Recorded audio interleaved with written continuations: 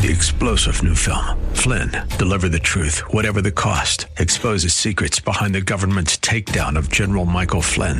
Flynn knew what the intel world had been up to. He ordered the first audit of the use of contractors. This set off alarm bells. He told the truth. He was the most dangerous person for Donald Trump to hire. They had to get rid of Flynn.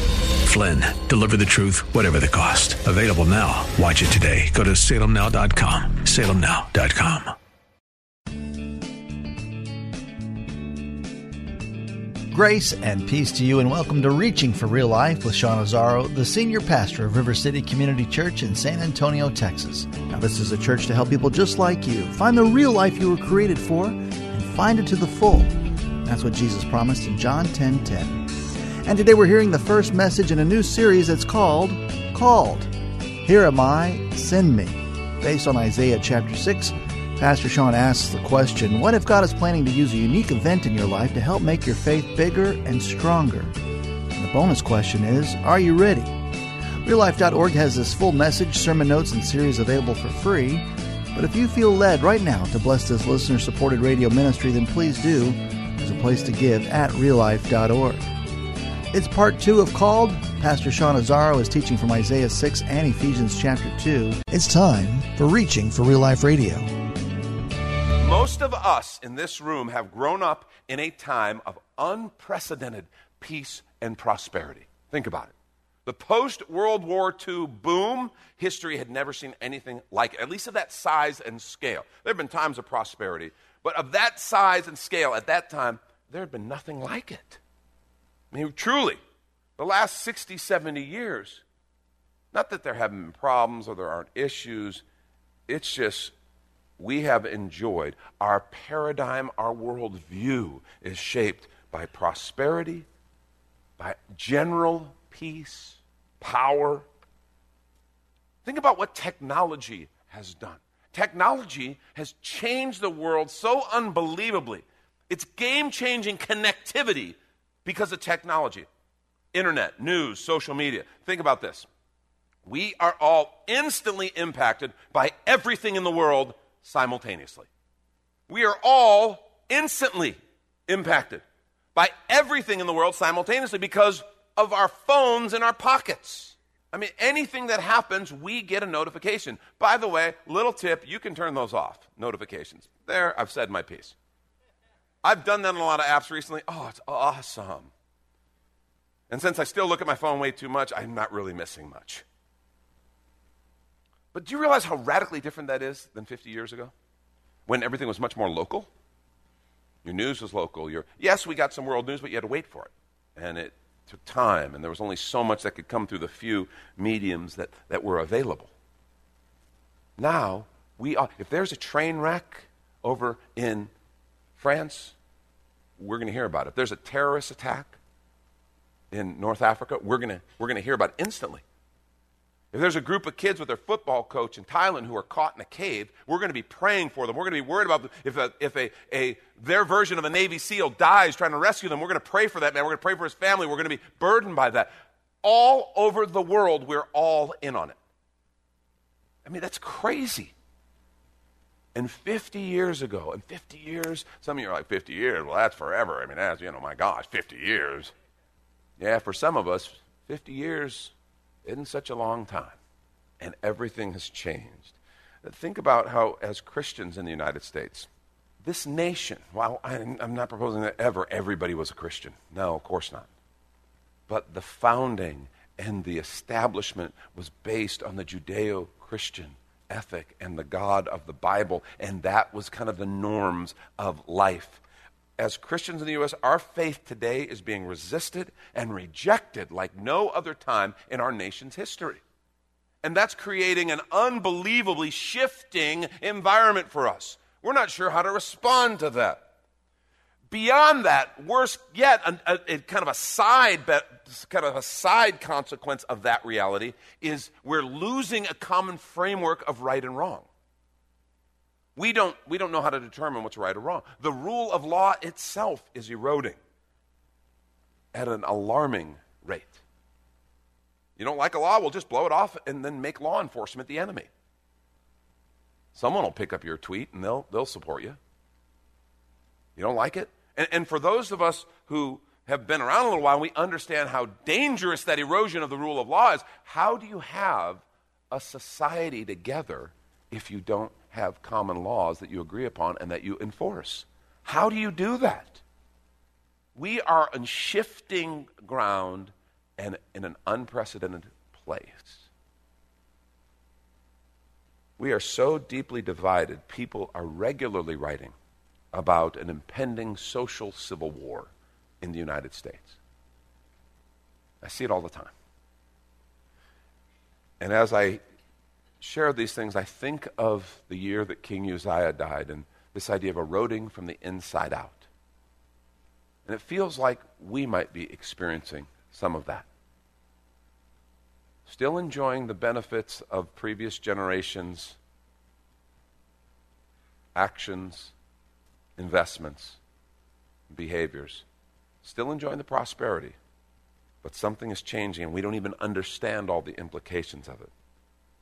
Eroding from the inside out. And this is the world we live in. Now, this divide that we're experiencing, it's causing a whole lot of people to want to sit out. Let me ask you a question real quick. How many of you, it's becoming painful enough to read the news that you find yourself not wanting to read the news much anymore? Yeah, I totally get that. I just want to say to you, we can't sit this one out. We can't do that. And you're like, oh, but it's so horrible. I know, it really is. But we can't sit it out. There's too much at stake. I don't think when God is looking at a world that he loves and he cares for, and yes, it feels like it's falling apart and people are losing their minds. But those people are who we're called to reach. It's like someone who says, well, I know that person there is drowning, but I don't know if I'm called to be the one to go save them. Maybe someone else is called. Yeah, I don't think we get to do that. I think if you see someone drowning and you have the means, I think you're called to save them, don't you? Well, we got a world that's drowning all around us, and we're wanting to sit out because it's just crazy and it's ugly and it makes me feel bad, and all that's true. I don't think we can sit it out like that. I think God is looking, who am I going to send? Who will go? You can't sit it out. In fact, it's reminiscent of Esther's story. If you've read the book of Esther, you know what I'm talking about. But if you haven't read the book of Esther, take some time this week and do it. It's just a great read. Really interesting story, kind of a lot of drama. Read the book of Esther. It's a brief book. Read her story. But if you know anything about it, Esther becomes queen through some really weird circumstances and a really pretty face. Okay? Previous queen gets ousted because she blows off the king and he gets rid of her. And so they do literally this massive national, and this is Persia. Okay, so there's multiple people who have been conquered by the Persians. The Jews are one of them. And so there's this kind of empire-wide beauty pageant. Esther wins. Esther, the Hebrew, wins. Most beautiful woman in the empire. So she ends up becoming queen. Well, a guy named Haman is kind of a shady character in the story, and he has it out for the Jews. And so he persuades the king to begin a campaign to destroy the Jews. And so Esther's cousin, Jewish cousin Mordecai, comes to her and tells her what's happening. Says, you got to do something. And Esther's like, okay, here's the deal. If I go into the king and I haven't been summoned, I'll be executed. I don't care who you are. That's the law. And so I don't want to do that. Because the deal is, if you went in and he hadn't called for you, you're going to be executed. Unless he takes the golden scepter and extends it towards you. And look what Mordecai says to Esther. Here's what he says. He says, if you remain silent at this time, relief and deliverance for the Jews will arrive from another place. Isn't that interesting? His faith in God is so powerful. It's not in Esther. It's in God. But he says, if you remain silent, relief and deliverance will come from another place. But you and your father's family will perish. And who knows but that you've come to your royal position for such a time as this. Esther, that pretty face of yours isn't just so that you could become queen. God had a plan, and you have an assignment. Who knows but that you've come to your royal position for such a time as this? Folks, who knows but that God has placed us here in this city, in this culture, in this time, for such a time as this. We can't sit out. We can't sit this one out and say, oh, well, I know they're drowning. I'm sure someone else will come along. It's ours. Now, this does change how we pursue our mission. Because remember, folks, and please, I want you to hear this. Our mission is not political, it's spiritual. It's not political. It's not about changing a political system. It is about changing human hearts. And that is a spiritual. So many people, we get all wrapped up in the political stuff. We got to stop it. Our mission is not political. It is a spiritual mission. But what this does is it changes how we approach the mission. Look what Paul wrote, 1 Corinthians 9. He says, to the Jews I became like a Jew to win the Jews. To those under the law I became like one under the law, though I myself am not under the law. Why is he not? Because of Jesus. Jesus satisfied the law. So as to win those under the law. To those not having the law I became like one not having the law, which is blasphemous for a Jew. He's Jewish. That would be blasphemy. He says, though I'm not free from God's law, but I'm under Christ's law, so as to win those not having the law. To the weak I became weak to win the weak. I've become all things to all people, so that by all possible means I might save some. I do all this for the sake of the gospel, because remember, it's the gospel that saves, not Paul. But the way he saves people is by bringing the gospel. I do all this for the sake of the gospel, that I may share in its blessings. You see, it changes. He spoke one way to the Jews, spoke one way to those under the law, to those who are not under the law, to the weak, to the strong, to the Romans. Paul would do what it took to speak the language, to present the gospel in a way that people could hear and receive. And I want to say, we must too. In fact, in 2 Corinthians 5, Paul calls it the ministry of reconciliation. I love that phrase. Reconciliation. We're supposed to be in this amazing relationship with our Creator, and sin has ruined it. And our message of reconciliation is, you can come home. Father's not mad. He made a way for forgiveness. He made a way for grace. Jesus Christ, come home. That's the gospel. That's the message of reconciliation. And this is when we take a quick minute to remind you, you're listening to Reaching for Real Life with Sean Azzaro, a listener-supported ministry of River City Community Church, in this message called Here Am I, Send Me, which is available right now on the sermon page at reallife.org. And while you're there, if you've been blessed by this teaching, your gift of any amount helps this radio ministry continue to help others. Just find the Give tab at reallife.org. And Pastor Sean Azzaro, now an author, invites you to check out his brand new book. 302 Books, a division of Salem Media Group, presents A Pilgrim's Guide to the Spirit-Filled Life, Rediscovering the Gift of the Spirit, authored by Sean Azzaro, pastor of River City Community Church in San Antonio, Texas. Growing up in and around Pentecostal churches, I really learned to appreciate the role of the Spirit in the life of the believer. But I also saw what I considered to be imbalance and excess in some of our churches when it came to how we taught about the infilling. Now available at Amazon.com, Sean Azzaro shares his most requested teaching and radio broadcast series in a devotional form, encouraging you to embrace the Spirit-filled life. I wrote in a devotional style to encourage readers to examine the Scripture with fresh eyes and make room for the Lord to speak about the role of the Spirit in our lives. The goal of the whole book is to simply make you hungry for more of the Spirit. Order your copy of A Pilgrim's Guide to the Spirit-Filled Life by Sean Azzaro today at Amazon or reachingforreallife.org. And now the conclusion to the message called. This is Reaching for Real Life Radio. Now, like Paul, it means we change our language. It means we change our methods if we need to. It means we change the questions we address, but it never changes our message. The message is the same. The methods can change all the time and should. If we're doing exactly the same things as we did 50 years ago, because, well, those are our traditions, folks, we're really way more interested in our traditions than we are in communicating to people who are lost and who need a Savior. We're called to make a difference. See, that's what this whole real life thing is about. You know what we were called the Church for Real Life? The ministry we came out of was Real Life Ministries. And that's something the Lord gave me. I was in the middle of this kind of environment where I'm playing polo with some really secular people who had no interest in the gospel, no interest in Jesus, and then I'm a Christian in a Christian church. And I realized these two things don't mix. Okay? To bring these people to church wouldn't have just been to say, okay, I got to have a little kind of meeting with you to get you ready. I would have had to have a boot camp. And because, I grew up Pentecostal church. I mean, that's hardcore church, okay? You know, I mean, I don't care what part of the country you're from, you're Southern. That's how hardcore it was, okay? We didn't call it the Bible. We called it the Bible, okay? It's very different. It's hardcore. But what am I going to do trying to bring these people into that setting? Because the gospel's the gospel. And that's what real life was about. It was about the church ministering in real life. It ministers to people in real life, in the real world. But it had a double meaning because, of course, real life is the life we find in Jesus.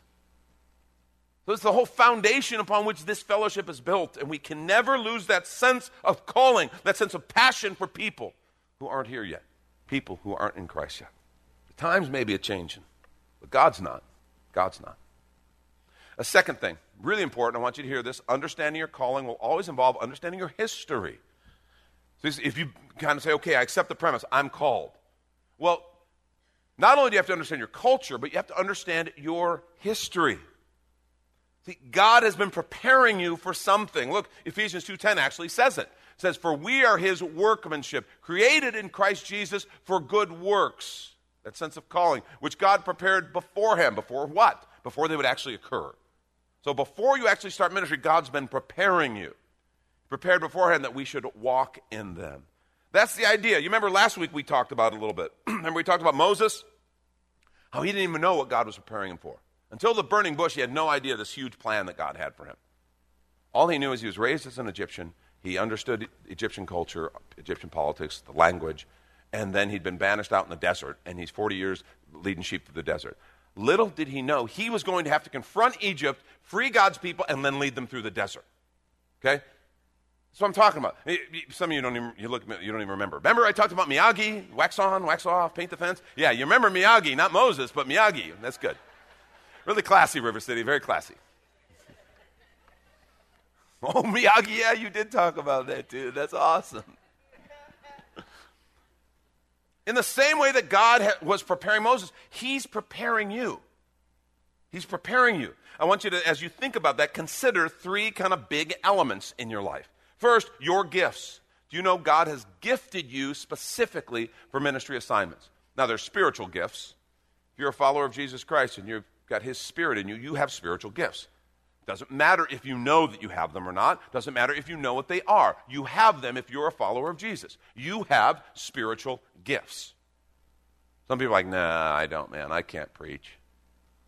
No, I don't teach Sunday school, or I don't play music. That's like the big three. That's all people think you can do in the church. You can preach, you can teach Sunday school, or you can play music. That's ridiculous. There's all kinds of things that it takes for the church to be the church and to impact a community. And God's given spiritual gifts to every single one of us. The scripture says, 1 Corinthians 12 tells us about it. It says, to each one is given the manifestation of the Spirit for the common good. Not for our own use, but for the good of the body. And nobody's gifts are the same. Scripture goes on and tells it. He compares it to a human body. The eye is different than the hand, the ear, different than the feet. It's a great passage. If you want to know about spiritual gifts, read 1 Corinthians 12. But the beauty is none of us get all the gifts. So if I want all the gifts operating in the ministry that I'm a part of, I'm stuck with you. And better yet, you're stuck with me. Isn't that great? Really, we're stuck with each other because God doesn't give any of us all the gifts. So if I want them all, I need to be in partnership and in relationship with you. That's how the church works. Spiritual gifts are amazing. You all have them. You should discover what your spiritual gifts. And in a few moments, I'm going to tell you a way that we have anyway to help you do that.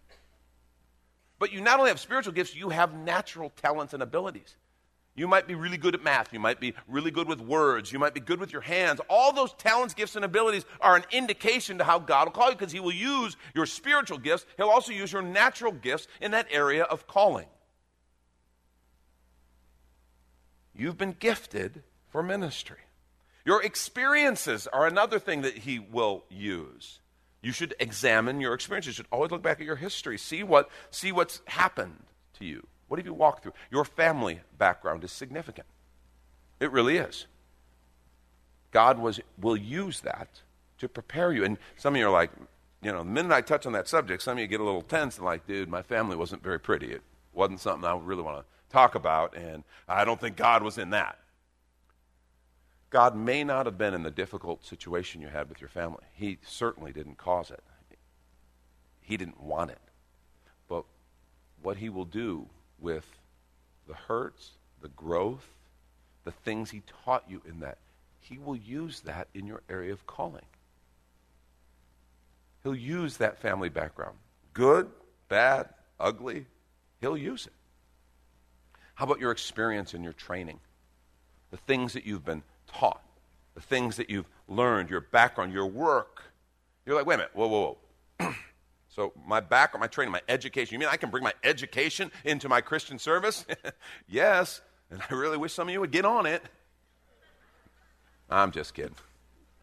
But some people really, they don't think, well, I've got all this education, I've got all this training, I've got all this expertise, and, I can't use that for the kingdom, can I? It's amazing that people go, I can't do anything, because, again, they don't preach, they don't teach Sunday school, and they don't sing. And so, well, I have nothing to offer the church, and they have this incredible job. I'll ask people, tell me what you do, and they tell me this incredible job. And, they're like, well, I guess all I can do at the church is, help out, pass out bulletins or something. And it's great. We need people to help pass out bulletins. That's an excellent thing. But it's like, dude, you got this whole other area. Ma'am, you've got this whole other area of your life that you're not bringing into the picture. All that experience, training, education, God has put that in you for a reason. Take a look at it.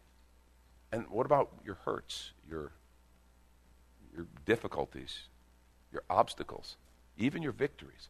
God never wastes a hurt. Those things are all a part of who you are. A third thing we need to look at is our passion. What are you passionate about? Really. What do you care about deeply? That's always a clue as to your calling. What do you find joy in? If you're someone who cares about, kids, and you're watching how kids are raised and the kind of moral vacuum they have to navigate, and that moves your heart, and you're like, man, I care about that. That's an indicator. Maybe God has something for you there. Things you find joy in. Do you realize your joy will be a part of your calling? You're like, no. I know enough about God to know I'm called, yes, but he wants me to be miserable because then he'll know I'm really sincere. We laugh, but there's a lot of people who carry that around. That's what they think of God. And I want to say to you, your ministry, your mission will be somewhere intersected with a place of your joy. Even Jesus Christ. In Hebrews, it says, for the joy set before him, he endured the cross. Not that the cross was his joy. His joy was seeing you and me come to life in Father. Seeing us reunited, seeing our sins forgiven, and new life. Well, God has a place of joy for you. Not that there's not hardships in ministry. Just because you're in your area of calling, don't expect that it's going to be without hardship. No, there'll be lots of hardship. But there's joy in the objective. Joy in what God wants to accomplish. Vision. Vision is a big one. And here's how you know vision. You know you've had a vision when you're looking at something and you see it and it bothers you enough to where you go, somebody should do something about that. Somebody should do something about that. That's vision. When you're like, I can't take that anymore. I can't deal with that anymore. That somebody's got to do something about that. You look at an injustice. You look at something that's not being done. You look at something around here and you go, God, we could do that better. And somebody should do something about that. Chances are, if that's stirring in your heart, you may be that somebody. That's called vision. And you know what? It's not that other people are bad. You literally, two people can be walking together. One person sees something and it just bugs them, and there's something that's not right. Someone's got to do something about that. And the other person, they just don't see it. Because God's given them a different vision. These are huge indicators of how you're called. In fact, we have a more in-depth thing that looks at all those things called SHAPE. I've seen a lot of people get connected in ministry through that seminar. I want to encourage you. The fact is, folks, the times may be changing, but God isn't. The times to which you are called are changing, but the God by whom you are called is not. Last thing, so important, it's the whole point of verse 1. I want you to get this. Understanding your calling will always involve hearing from the Lord. Understanding your calling will always involve hearing from the Lord. Uzziah's dead. Times are changing. There's this erosion happening from the inside out. But I saw the Lord. But I saw the Lord. And he's still on the throne. He's still in charge. The most important part of your calling is not the call, but the caller. The most important part of your calling is not the call, but the caller. It's about it being from him. Don't forget him. He's present, he's powerful, and he's in charge. We've got to remember that, because when we do hit the inevitable bumps, difficulties and challenges in our calling, we got to remember that God's on the throne and he is good. So many people professing to serve Christ, but they completely ignore him. They say they're doing work for him, but they do it totally in a way that he said we're not supposed to do it. It's like you may think you're serving him. You may think you're working for justice. You may think you're trying to change the world. You may think you're doing something really great. But you've forgotten the most important part of your call is not the call, but the caller. Don't forget him. Listening for his call and responding to him. That's Pastor Sean Azzaro. You've been listening to Reaching for Real Life Radio. And if you'd like to hear this full message in this series that's called Here Am I, Send Me, it's available right now on demand at reallife.org. And while you're there, we'd appreciate your feedback. You can leave us a note on our Contact Us page. Or even better, your financial gift helps this radio ministry continue. Find that Give tab at reallife.org. But of course, you're invited to visit and join us at River City Community Church, located on Lookout Road right behind Rotama Park, next to the Real Life Amphitheater. If you'd like to call the church, the number is 210-490-5262, as Reaching for Real Life Radio is a service of River City Community Church. We hope you join us again next time as you travel the road to real life. 3-star General Michael J. Flynn, head of the Pentagon Intelligence Agency, knew all the government's dirty secrets. He was one of the most respected generals in the military. Flynn knew what the intel world had been up to. He understood its funding. He ordered the first audit of the use of contractors. This set off alarm bells. The explosive new documentary, Flynn, Deliver the Truth, Whatever the Cost, uncovers the facts behind this scandal. Flynn told the truth. He was the most dangerous person for Donald Trump to hire. I find out the worst enemy that I'm going to face in my life is right here in America. They took my assessment and they wanted me to change it. And I was like, I'm not changing it. They had to get rid of Flynn. With in-depth interviews, archival footage, and never-before-seen personal records of the man behind the headlines. I just felt like I was drowning. Flynn, Deliver the Truth, Whatever the Cost. Available now. Watch it today. Go to salemnow.com. salemnow.com.